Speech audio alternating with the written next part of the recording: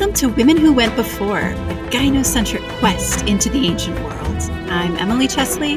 And I'm Rebecca Haig. Scholars, friends, and fellow text readers.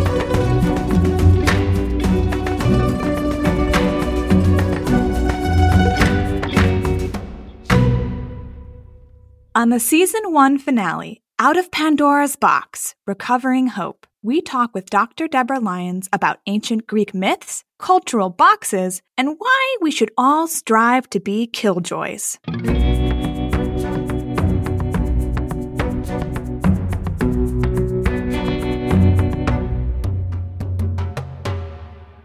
First things first, it's not a box. We know everyone calls it Pandora's box, but in Greek it's a pithos, a huge clay jar. You've probably seen images of them, or maybe even seen them yourselves in museums. Tall, narrow, often painted with black or red designs. And as scholars like Natalie Haynes, among others, have pointed out, top-heavy jars are prone to falling over on their own. No human assistance required. Perhaps it wasn't really Pandora's fault. Like many myths, the meaning of the story is unstable. It depends in part on the reader.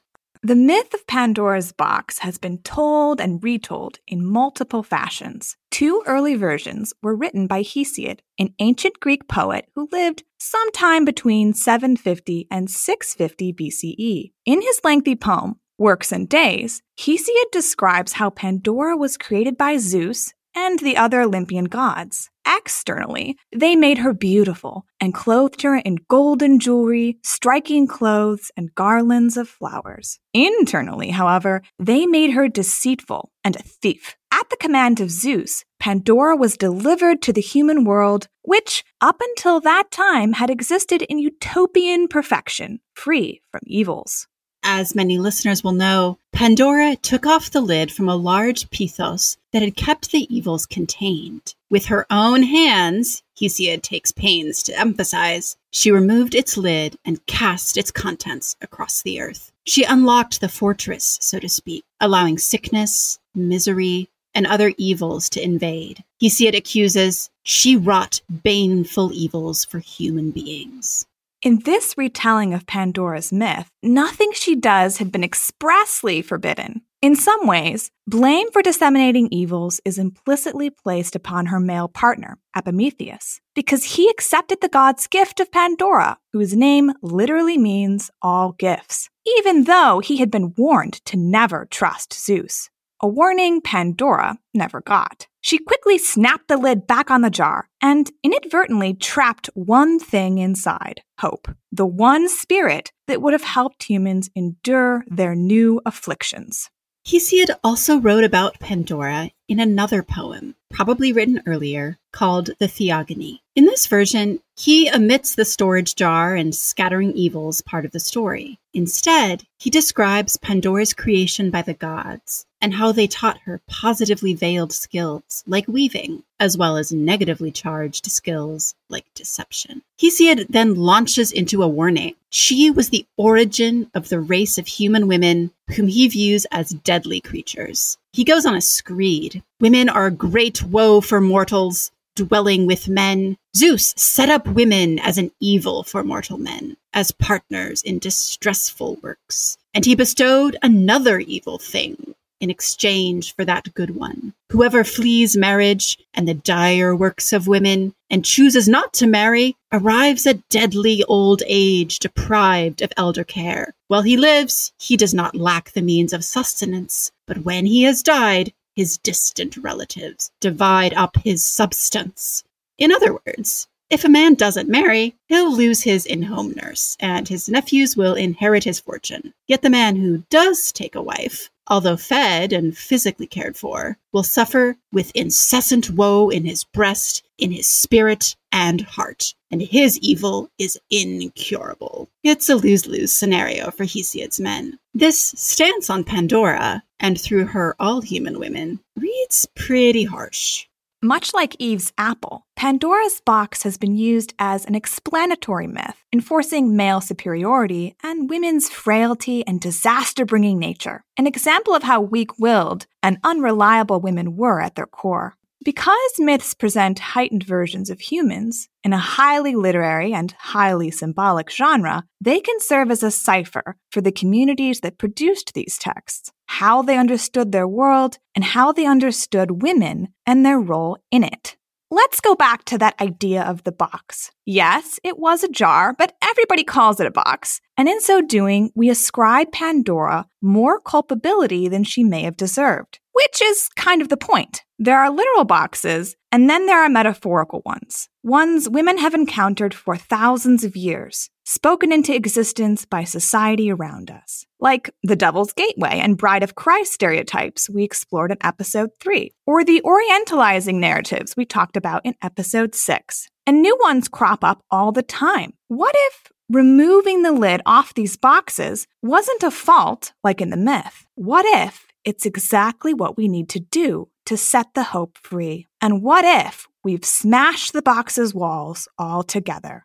A prime contemporary example of just such an overturned box is the feminist killjoy. It was originally a derogatory diss leveled against feminists by opponents, claiming they sucked all the joy out of life with their equalizing campaigns. But Sarah Ahmed reclaimed the phrase and adopted it as a badge of honor. Why, yes, we do stand up to sexism and racism. We do speak out for equality at work. If ending injustice and calling out oppressive systems means making some people unhappy, so be it. The box has become a battle cry. Myths are also stories, and stories are not fixed things. They change over time. We can intentionally choose to read these texts in negative and positive ways. Hope may not be entirely shut out of Pandora's story. It doesn't need to stay trapped in that box. Our guest today argues that behind the theogony lie the traces of a more positive story. An alternative way to read the myth focuses on Pandora, and through her, all women as gift givers. Women were artisans and entrepreneurs, manufacturers and healers. They created, they wove, they produced wares to be used by their families or sold. They helped till the fields, provided for and managed their households, and kept their children alive despite low infant mortality rates. They taught their sons and daughters, recounting fables meant to teach truths, like the stories of Aesop or even Pandora's own. Just as myths about women can be read with hope, so too can we read between the lines to recover women as participants in and producers of culture in their own right. Our final guest of the season, Dr. Deborah Lyons, has modeled this approach in her study of women in ancient Greece. She is an associate professor of classics at Miami University in Ohio. Deborah holds degrees from Wesleyan University and Princeton University, where she earned a PhD in classics. And she has also studied at the Intercollegiate Center for Classical Studies in Rome, the American School of Classical Studies at Athens, and the University of Heidelberg. Deborah works on gender in antiquity, especially in myth and literature. She also brings her expertise to Greek archaic and classical poetry, religion, and anthropological approaches to the study of antiquity. She has published extensively. Some of her books include Gender and Immortality, Heroines in Ancient Greek Myth and Cult, Women and Property in Ancient Mediterranean and Near Eastern Societies, with Raymond Westbrook, and Dangerous Gifts, Gender and Exchange in Ancient Greece. What a privilege for us to welcome her to the podcast.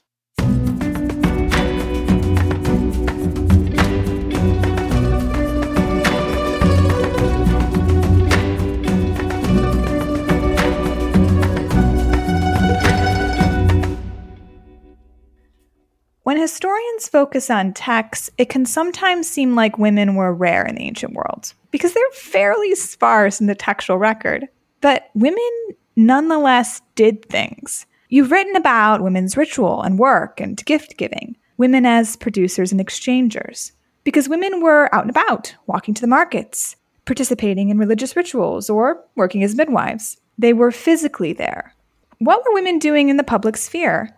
And if we want to recover the ritual practices of women, what is the difference between starting with, say, Homer, versus examining the archaeological evidence?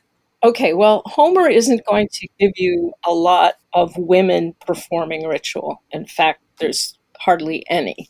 Ritual in Homer is almost exclusively performed by men. They're the sacrificers, the ones who pray.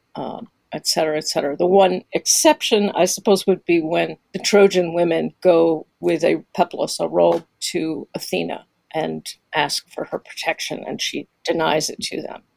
But other than that, women play very little role in ritual life in Homer, whereas we have a lot of evidence for women's ritual activities, especially in Athens, which is, of course, where most of our evidence comes from anyway, but also if we look at later texts like Plutarch, Pausanias, both of them give us a lot of information about rituals that involved women. So the picture looks quite different. The problem with archaeology is that the objects rarely tell us who owned them, who held them, who did what with them. In one of my articles, I talk about, now this does not have to do with ritual per se, but I talk about a loom weight, which has a woman's name on it. And it basically says, I belong to Isodike Semi. And I love that because it's the rare time that you have a talking object that says, I belong to a woman. There's more than one of these, but there aren't too many. But we assume that women owned their own loom weights. When it comes to trying to figure out women's role in ritual, we're often reduced to sort of oblique kinds of information. We can look at Aristophanes and his send-up of the women at the Thesmophoria, and we can glean some things from that. We can look at his, again, send-up of women making an oath sacrifice in which he has them substituting a sack of wine for the animal victim that you would normally expect, playing on the notion of women as frequent tipplers. And even when the account is more straightforward, we're always having to sift how much of this is fantasy, how much of it is projection, how much of it is satire. And the actual objects can be very elusive. Now, we do know that girls dedicated toys and dolls to Artemis on the eve of their marriage, but I don't know that we've ever found a cache of these.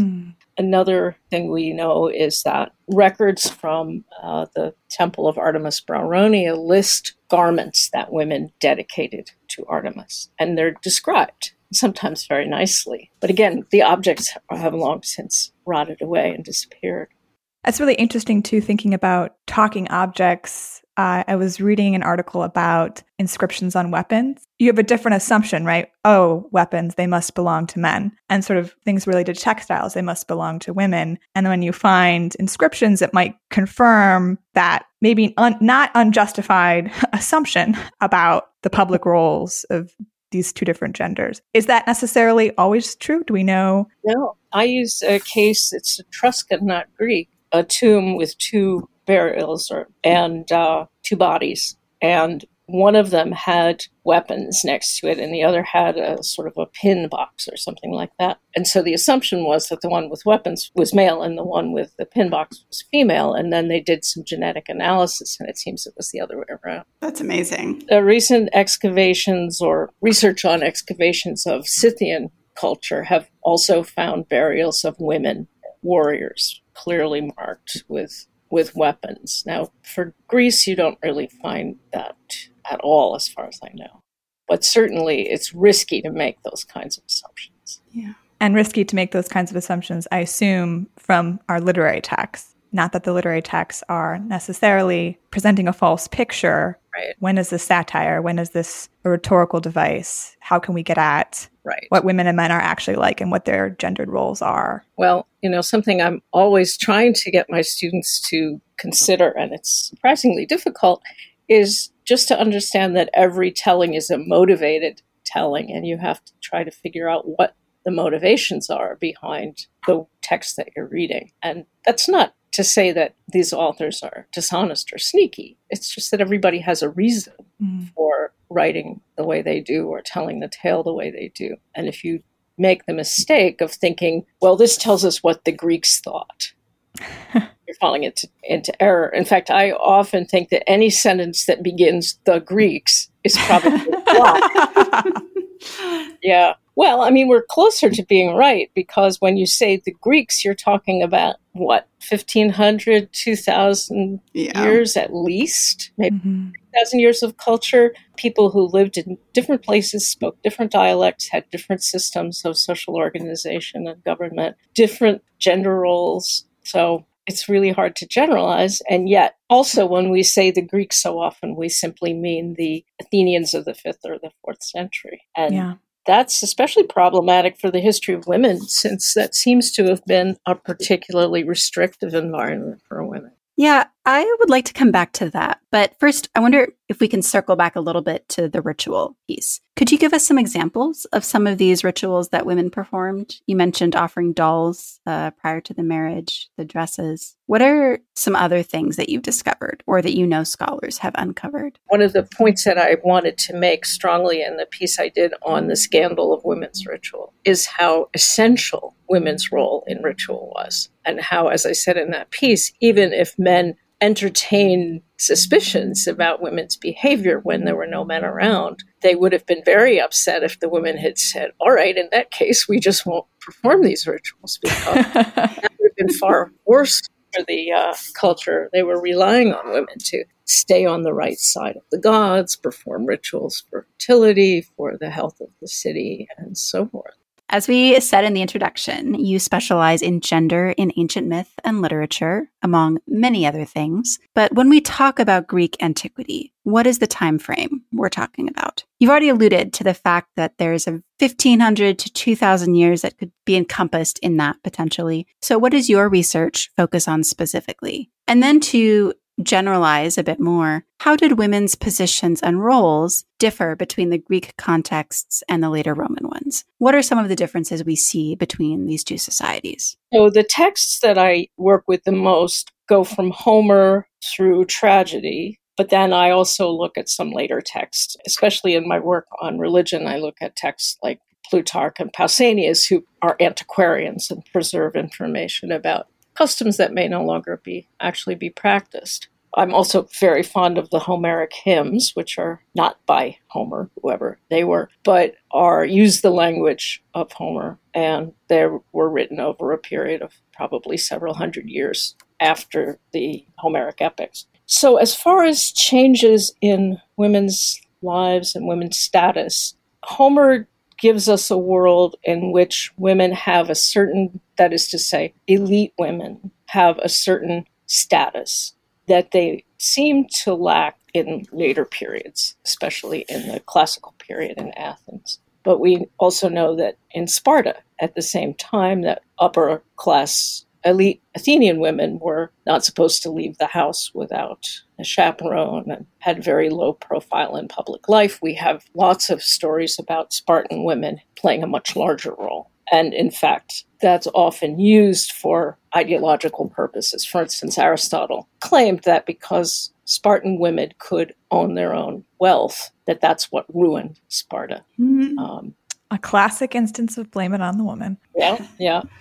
Roman women, and again, we're talking about elite women for the most part, had a bit more autonomy, and that increased over time. Early Roman marriage was often with manos. Manos meant the kind of control or tutelage of a male family member, so traditionally it passed from the father to the new husband. And then over time, manos marriage became much less popular. So that meant that officially the manos resided still with the father, but of course fathers get old and die, and women are much more likely to become emancipated, that is to be without manos, and at younger ages. And over time, that's the form of marriage that comes to be preferred, which suggests that Roman fathers wanted their daughters to have autonomy from their husbands. Now, in both societies, divorce was pretty common. It wasn't terribly difficult. It was probably always a bit easier for the husband to divorce his wife, but wives could divorce husbands. Now, that was a double-edged sword because, especially as we know in Rome in the late Republic and later, women became pawns often of their fathers. Father makes a new alliance. He says, get rid of that old husband. I want you to marry my new ally, so-and-so. So the situation of women in marriage is complicated. As I say, the marriage could be a path to greater autonomy, and widowhood was often an even better path to autonomy. But women were traded by their fathers often in these kinds of political arrangements. But we know from many, many accounts that women had a certain amount of moral authority in the family, and sometimes they were able to mobilize to claim a kind of moral authority in the society. And one example is when many of the wealthiest Roman women gave their jewels to help support the Punic Wars. Later on, when they felt that their rights were being infringed on, they went en masse and said, look, we did this for the state, and now we want our rights. I don't remember exactly what the rights were in this case, but they demanded recognition for their service to the state. Which is interesting because in previous conversations, we've talked about one of the ways we think about personhood, or maybe not even personhood, one of the ways we think about being a member of the state and why that's a masculine role and not a feminine role is because women couldn't hold public offices. But I guess in some ways, despite that, in this instance, they are, yes, we are members of the state. We're contributing members in different ways. And of course, women's main contribution is men, is children. Right. The men, of course. The soldiers. And Roman law definitely recognized that. So a woman who had a certain number of children could receive emancipation. You mentioned as we're comparing Greek and Roman civilizations, we're speaking specifically of elites, elite women. Yeah. Do we have any sense whether or not women who are not members of the elites would have had different levels of autonomy? Maybe they don't live somewhere where there's enough wealth for them to be sequestered at home. Maybe they need to work outside of the home. What does that picture look like? Yes, in Greece to some extent, and definitely in Rome, women of lower status ran their own businesses. I mean, one of the obvious examples that we have in Athenian literature, we have a lot of information about women who acted as madams and had, sort of stables of young female prostitutes that they worked. So that's one way that women could achieve some wealth, although probably not much in the way of status. But there are other examples of women who ran their own businesses, especially Roman women. We have a lot of evidence of Roman women who carried on crafts, were midwives, or had their own taverns and that sort of thing. In Athens, we're told women didn't go out on their own, but if you were a woman of low status and not much money, you might be selling your vegetables in the agora all by yourself. And this, I think, is true in so many different societies, that the sequestered, sheltered, stay-at-home wife is a form of conspicuous consumption only available to the wealthiest. Well, picking up on a couple of the threads we've been teasing out, and this is a speculative question, Sure. But do you think that women would have seemed as marginal to Greek society as they might appear in the textual record to us today? Did it make a difference or not make a difference that they weren't as literarily there, given that they were obviously physically there, and especially given how low literacy rates were in antiquity? Yeah, which is something that's actually not that easy to tease out, literacy rates. Yeah, women were all over the place. All those elite Athenian men would have lived mostly with their mothers and various nurses for the first 5 or 6 years of their lives. They had sisters. They had, in some cases, aunts and grandmothers, slaves who were female. Even though we get the impression of Athens as a world that's a public world that's inhabited solely by men, something like Raphael's School of Athens. I don't think there are any women in that picture at all. There would have been women all over the place, selling the vegetables, going for water from the fountain house, taking care of the kids. Women were approximately half of the population. So I think that's a really good question to ask, just to remind ourselves that even if men wrote 98% of all of the surviving literature, they were still only approximately 50% of the population.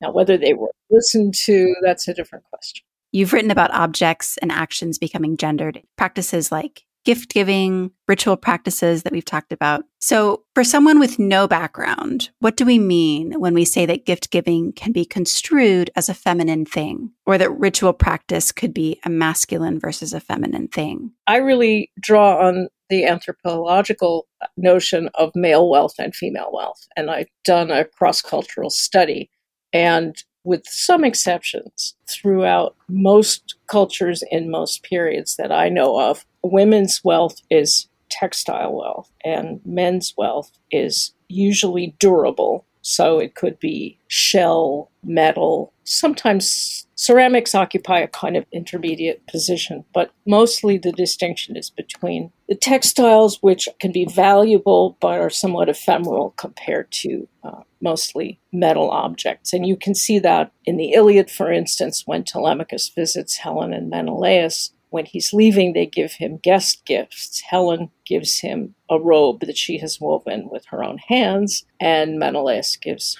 him a beautiful silver bowl, which was made by a skilled craftsman, not by Menelaus himself. So that introduces one element of ambiguity in the concept of engendered wealth, which is that women's wealth is usually produced by women. Men's wealth may be produced by men, but not every man. It's usually a specialist occupation to create these objects, so a goldsmith or an armorer or someone like that. So that creates a certain kind of asymmetry. Almost every woman and goddess in Homer is shown weaving. And this seems to actually reflect some kind of reality that even in much later periods, women either wove, and they produced the textiles to clothe the members of the household, or an elite woman might simply supervise her slave women in spinning and weaving and producing garments. So that's one way that objects can be gendered, and that's the way that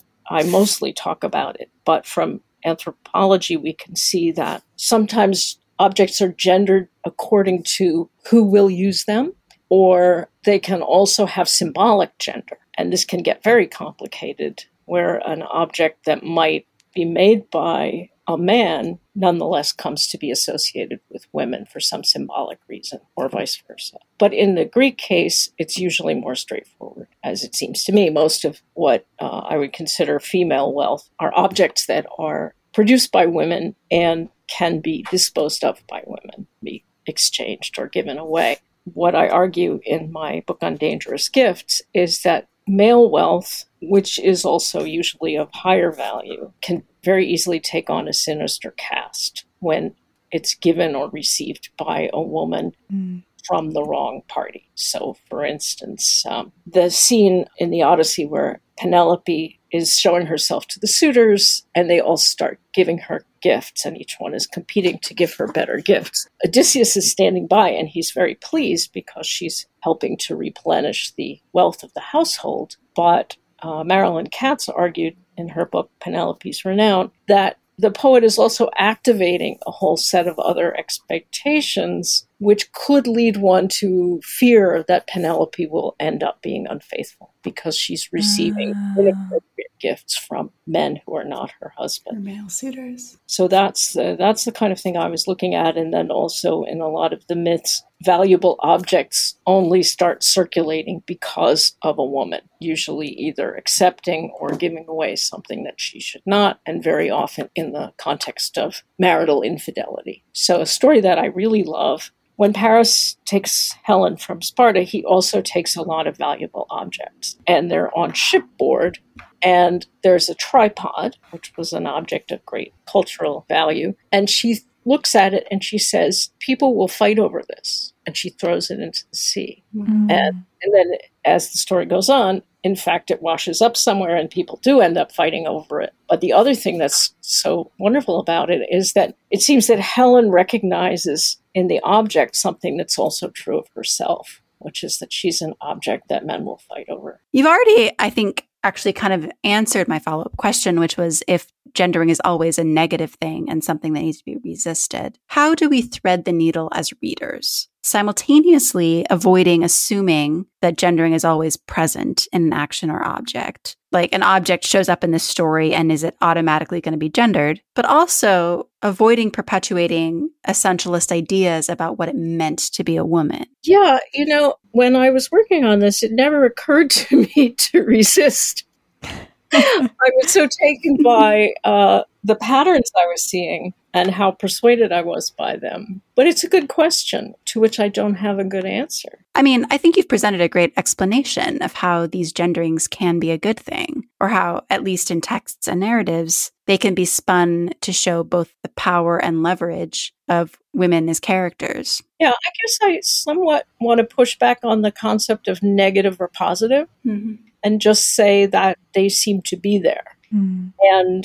And one of the difficulties for a feminist critic dealing with not only ancient literature, is this strong strain of misogyny that runs through so much of our material. Misogyny outright, as you find especially in someone like Hesiod or Simonides, but also the kind of misogyny that just makes women much less visible. And one way to deal with that is just to try to get a sense of how it operates, but also to look for the contradictions. And I think, Emily, you pointed to that when you talked about women's power. One of the things that I talk about in my Dangerous Gifts book is this question of whether women can be trusted to enter into relations of exchange and how there's always potential for that to go wrong. And this I take to be yet another manifestation of a kind of anxiety about women's power, very often expressed in Greek myth as an anxiety about women's reproductive power and the tendency to find ways to appropriate that. So, for instance, Zeus gives birth to Athena through his head. He gives birth to Dionysus through his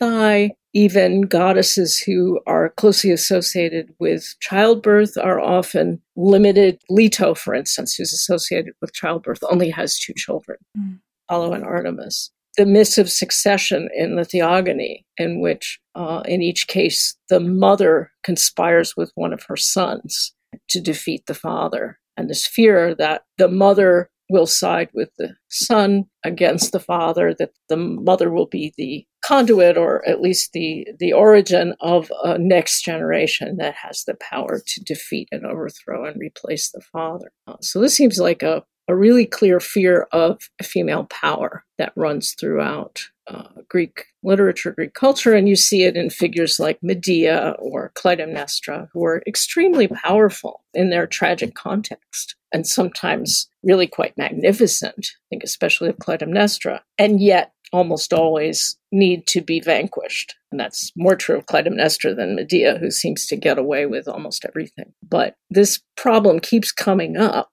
that we keep our women at home, we keep them out of the public sphere for the most part, but we know we fear what they might be capable of. And so we have these fantasies of being overcome by women, unmanned by women, overthrown by women.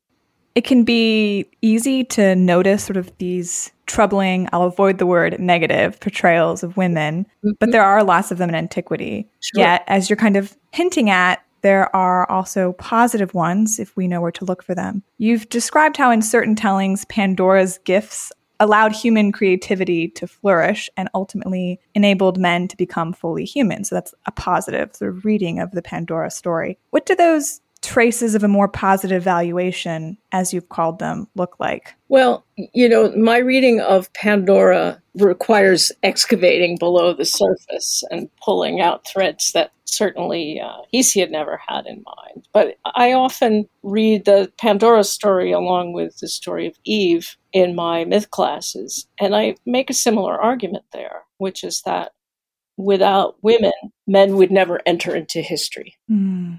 They would just continue to live kind of undifferentiated life where they have a cozy relationship with the divinity, but nothing ever happens, right? It's like heaven is a place where nothing ever happens.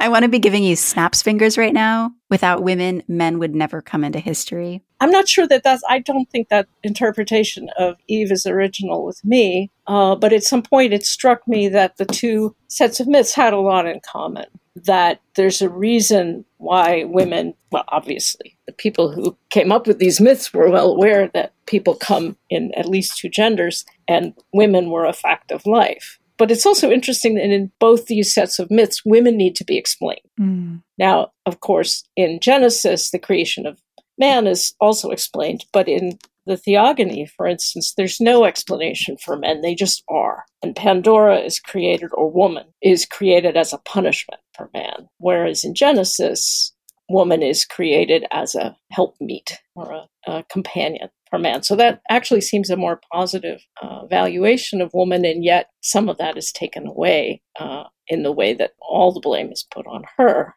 for the eating of the apple, even though Adam was the one who was explicitly told not to eat it, if I remember correctly. Yeah. Mm-hmm. And we've actually talked about Eve, the fall legend with Elaine Pagels earlier in the season. So I love that these connections are fabulous to think about Eve and Pandora. So could you maybe tease out for our audience the flip side of the Pandora story, like how you exhume, a positive reading of Pandora's story? Yes. Well, we start with the name Pandora, which she only is given in Works and Days. In Theogony, she doesn't have a name. Pandora, all gifts. But as with most compound nouns and adjectives in Greek, you don't get a strong sense of whether it's active or passive. So the poet says she's called this because all the gods gave her gifts. She received gifts. But you can flip it around and compare it to an epithet of Gaia, the earth, which is Pandotera, giver of all gifts. And if you think of it in that way, you can see this female figure as a kind of hypostasis of Gaia, the earth. And that's a much more positive valuation of feminine qualities. There is at least one vase image showing Pandora, rather than just being created, which is what Hesiod tells us, she is actually emerging. She's sort of halfway out of the earth, as if she were being pushed out by, by Gaia, or she is Gaia. It's really unclear how far we can take that association. But several scholars have made this point before me, that you could imagine that there was an earlier version of this story in which the first woman was a much more positive figure.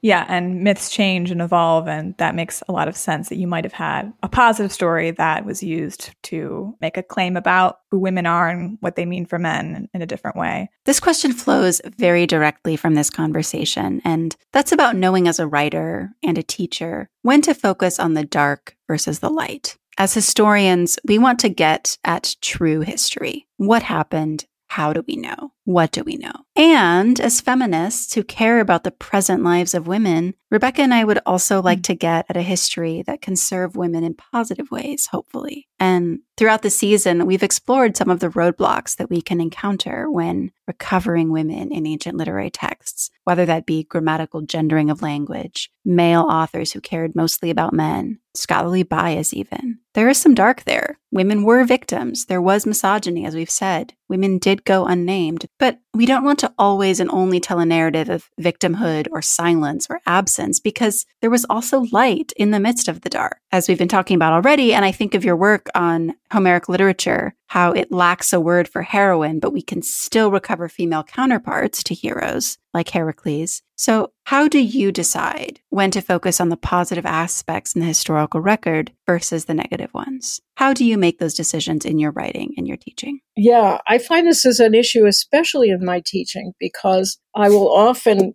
find students in their essays just talk about how poorly treated Greek women were, or how little respect there was for them, or how much misogyny. And it's tricky. Among the things I want to say to them is Greek women's lives were certainly no worse, and were probably much better than the lives of some women in certain societies today, where women are treated with a great deal of cruelty, or at least are oppressed and excluded from public life. So that's one thing I always like to point out. And then I really do make a distinction between what I see as the extreme misogyny of, say, the author of the Theogony or the Works and Days. The author of the Works and Days goes out of his way to devalue any possible female contribution, including reproduction. It's better not to marry. If you have to marry, only have one son, otherwise your property is going to be split up. Of course, it's bad if you don't marry, because then, strangers will end up inheriting your land, but it's basically a bad deal either way. One of the things I found extremely interesting is that in Hesiod, the phrase erga gunaikon, I think it is, the works of women, is used to mean sort of feminine wiles, or things that women do that get men all worked up and sexually frustrated, or make them do stupid things. Whereas everywhere else in Homer, that phrase always means production by women, weaving mostly, spinning and weaving. So everything that women do that can be seen as positive becomes negative. So I always try to make a really strong distinction between that level of misogyny and then someone like Homer, who I think, I mean, not that I think there was an actual Homer, but the Homeric poems show a much higher level of respect for women. There's a really interesting book on Helen by Ruby Blondell, and she takes all the different ancient Greek treatments of Helen and shows that of all of them, Homer is the one who gives her the most subjectivity, who takes her seriously, who shows her as both an extremely valuable object of great beauty, but also someone who has her own sort of moral existence, doesn't try to write her out of the story, doesn't deprive her of agency. If you look at the Homeric treatment of Penelope, is very compassionate and respectful. So I always try to make sure that my students see that it's not a simple picture, it's not a monolith, that there is a wide range. But as far as coming down on the question of dark and light, I think it's really important not to exaggerate in either direction, which means teasing out the strengths, the places where women are admired. I mean, even a terrifying figure like Clytemnestra is quite majestic in the first play in the trilogy, in the Agamemnon. You kind of have to admire her, even as you realize that she's doing terrible things. But over the course of the trilogy, she's reduced. So in the second play, she is no longer queenly. She is a mother bearing her breast and begging for her life. And then in the third play, she is nothing more than a ghost. Then you have the Furies, who become the kindly ones and who are enticed into a subterranean existence where they will supposedly have all kinds of honors in the city. But really what's happening, I think, is that they're being domesticated. So one way of teasing that out is simply to say, look, this looks like a great triumph of civilization at the end of the trilogy. And we've moved from vendetta to the law courts. No longer will people just murder one another in succession, but have a peaceful and nonviolent resolution. And I think that's really central, and that's probably what Aeschylus had in mind. But I think it's also really important to look at what happens to the Furies, the Erinyes/Eumenides, and how they are tricked into giving up their power by none other than Athena. This is an extremely complicated figure from a gendered perspective. Female, beautiful, wants nothing to do with a husband, but as she says in the play, I am for the male in all things but marriage. Only born from a father, because her mother has, also, like the Furies, has been obscured, has been swallowed up. And light and dark play a huge role in that play, which is part of why I thought of it, because those are the terms that Amelie posed. I guess I'd just say, try to be true to the evidence as you see it. I don't think it's my job to show things as worse than they are or better than they are. I think what I like to do is to tease out the ambiguities and show how the two strands can be tightly interwoven and very hard to pull apart. So for your students who are turning in essays that are really seeing the negative, how do you counter that in your teaching practically? What kinds of tasks or projects do you assign to your students so students can hear and learn about women in maybe a more ambiguous way, not light, not dark, but how they are? More shadow-filled. I mean, what I'm always trying to do with them is try to see text as motivated by certain interests and concerns. So, for instance, in Odyssey 4, when Telemachus goes to visit Helen and Menelaus, it seems pretty clear that they're living in a kind of uneasy situation. She's been reclaimed after running off with a lover in Paris and then marrying another Trojan before she finally comes back to Menelaus. And they tell two stories, the ostensible topic of which is Odysseus. So Helen tells the story of how Odysseus was so crafty that he was able to sneak into Troy, and she was the only one who recognized him. And she was happy because she missed her husband Menelaus and wanted the Greeks to win and wanted to go back to Greece. So sort of manifest content, Odysseus was an amazing guy. Subtext, I was really loyal to the Greeks. And then Menelaus responds with another story, again, manifest content, how great Odysseus is. And this is one in which he and the other warriors are inside the Trojan horse, and Helen comes along and starts mimicking the voices of all of the men's wives. And Odysseus is the only one who keeps his head. They all start wanting to go out and find their wives, and he clamps his hand over somebody's mouth and prevents them from making a scene. And then eventually the goddess leads Helen away, and the scene is saved. So she's saying, look, I was still always loyal to the Greeks. And he was saying, no, you were always a faithless bitch. And I've tried to the point where I think I have to rethink the assignment. I asked them, what do you think about these two stories? What do they say about the marriage or the relationship between these two people? And it's really hard for them to get beyond the level of manifest content. Yeah. Now, I'm sure this is not answering your question, but but it's such an interesting example. I think if it were something that were happening with them and their friends, they would get it right away. Yeah. You'd have, mutatis mutandis. But I think it's really sometimes a struggle to get past I don't know what it is, the sort of canonization of the great literature, and get students to simply see it as people talking about people. I guess I'll speak personally. As someone who spends her life reading ancient texts constantly, reading stories about men, occasionally texts about women, but usually those were written by men, sometimes I get really discouraged. Just as a human in the world, not as a scholar with a brain, but as a woman with a body and feelings. So I wonder, as someone who's been doing this longer, have you come up with any strategies for unearthing the hope? Maybe to circle us back to Pandora, perhaps to let the hope out of the jar?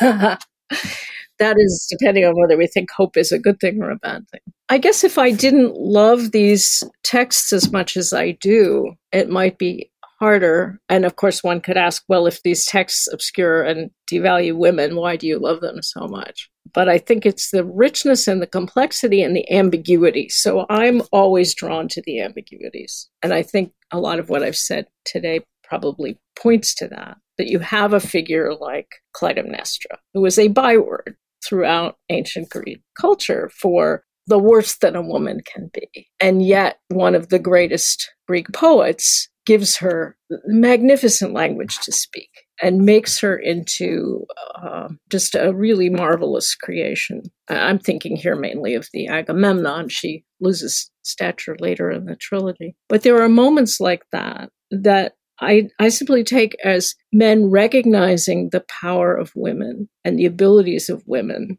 And one could say, well, yes, but this is a terrible woman. And I think part of the answer to that is that on some level, men understood that they were keeping women down and limiting their options, and that they were afraid of this repressed power and what it could mean. So I think some of that misogyny comes not from a lack of appreciation for women's power, but in fact an appreciation of it that led to these kinds of limiting and restricting behaviors. Now, is that a reason to feel hopeful? I don't know. I mean, you can only get so far by reading Sappho, but at least there is Sappho, and she turns so much of this on its head. In the poem about Helen, she turns the tables by saying, what is beautiful is the thing that you love the most. Some people think it's armies or ships or whatever, but I think it's the thing one loves. And the proof of this is Helen, because she left her husband and daughter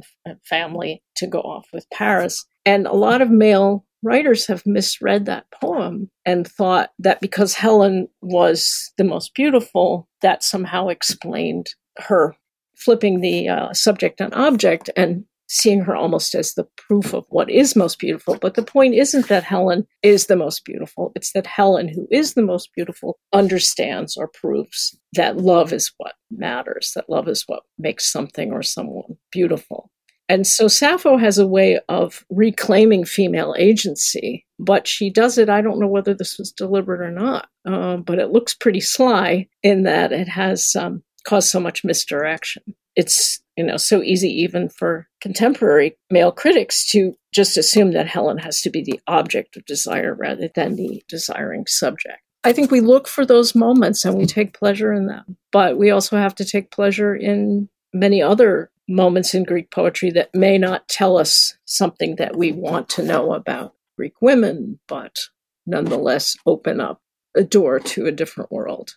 Our podcast has implicitly claimed the importance of studying women's history, but like most things that matter in the world, there can be a myriad of reasons for that, depending on the person and the moment and the goal. So can you give us your elevator pitch? Why does women's history matter? Well, I'm in a little bit of a disadvantage because I wouldn't really claim to be a historian. I mean, I was trained in historical method, but I'm probably, more of a literary critic / anthropologist than I am a historian. But I do think that it's really important to understand that this culture, which is so famous for its playwrights, its philosophers, its men, right, could not have survived without the contributions of women. And to find a way to tease out what those were, I think helps to counter this really very artificial narrative, great man narrative that we tend to have about history in general, and especially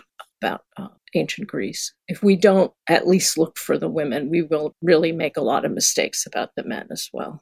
How can listening for women in the past change us as modern readers? I think for women scholars, it's almost a given that we want to find some way of seeing something of ourselves in the past.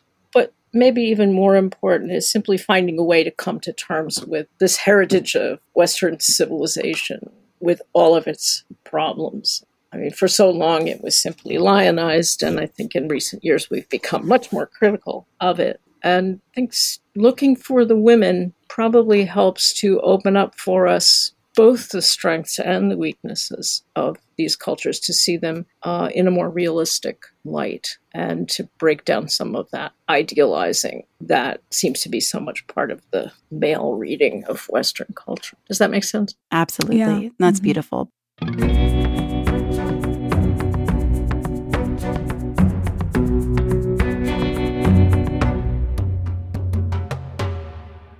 In ancient Greek culture, men were thought of as the producers of permanent things, and consequently, the things that mattered to the human race. Things carved into stone, like the Venus de Milo, or forged out of metal, like imperial coins. Works of literature, recopied by generations of students. Those massive marble temples that still dominate acropoli across the Mediterranean. Women, on the other hand, were considered as producers of ephemeral things. Bread eaten the next day, children who might not survive the year, clothing that would not last the test of time. Likely for this reason, historians over the centuries tended to focus on men as the forgers of culture. If you listen to Hesiod, the only lasting thing women created was everything wrong with the world. But as Deborah underscored in a recent chapter about his Pandora myths, without the gift of woman and the gifts of women, man cannot go forward, cannot fully experience what it is to be human.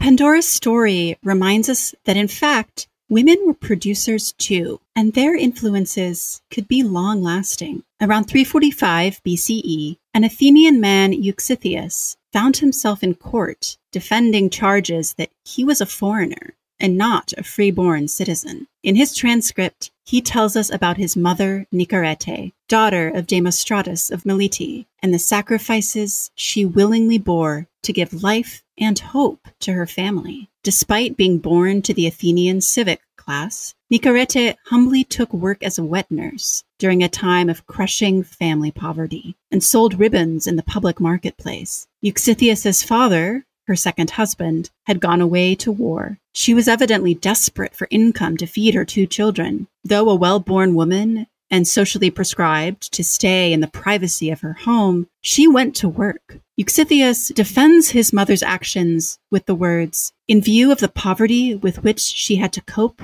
she did what was perhaps both necessary and fitting." Indeed, many freeborn Athenian women were forced to take on lowly labor as nurses, weavers, and vineyard workers during those wartime days. Their sacrifices kept their families alive and ensured a generation of Athenians survived. This season, we've seen moments where women seemingly broke out of boxes, killed their enemies, influenced laws, founded an emerging religion. But We've also talked about the prostitutes, the wives, and the mothers, roles that in our contemporary world sometimes take on negative connotations and sometimes are undervalued or overlooked. Ironically, in an age of female prime ministers and CEOs, motherhood can be perceived as antithetical to the feminist project. Ahmed's idea of the feminist killjoy encourages us to identify the boxes that culture would put women in and turn them on their head. In ancient societies like Rome and Meroe, by contrast, women's ability to bear children was a crucial civic contribution. In an agricultural society, people were required to work the fields. Dynasties needed heirs, armies needed soldiers. Bodies were vital to the lifeblood of the empire. And if we're only interested in the writers and lawgivers, we as scholars risk reifying the traditional boxes of male-centered history, overlooking women's intangible and supposedly insignificant products, like giving life to human beings, but also weaving blankets to protect against the winter nights, dressing the goddess's statue in the local temple to ensure the city's protection, taking gifts to their ancestors' graves to support them in the afterlife, and providing clothing and food to the needy. Women are woven into the fabric of society and simultaneously weave that fabric. If you've spent any time studying women's history, you've likely heard the phrase, reading against the grain. What that means in practice can vary. We hope throughout this season to have given at least 10 different examples of what reading against the grain can look like as we work to recover women from the past, putting texts in conversation with material evidence, noticing how laws for women could parallel laws for men, observing how tropes and stereotypes shape women's characterization, remembering that texts authored by women can be as profoundly layered and socially constructed as ones written by men. We've tried this season to offer suggestions for working our way out of the boxes. Studying women's history can open a misogynistic and patriarchal can of worms, or jar of evils, if you will. It can be discouraging and exhausting to constantly study myths and stories like Pandora's that blame women as the source of all evil. Perhaps if we can resist the temptation to snap the lid back on the jar, maybe even dash the jar wide open, we can finally allow the hope therein to escape. The history of women in the ancient Mediterranean is both more challenging to uncover and more hopeful in the finding than you might have guessed at the outset of our journey. Perpetua's diary was such a rare sampling of a woman's own voice. But even in complex literary narratives, both positively and negatively charged, in writing poetry and painting art, though their names may have been left off, in working to change laws, in defending their kingdoms against colonial aggressors, in finding ways to make a living under oppressive economic systems, and in the private, overlooked spaces of the home, raising their children, women were there.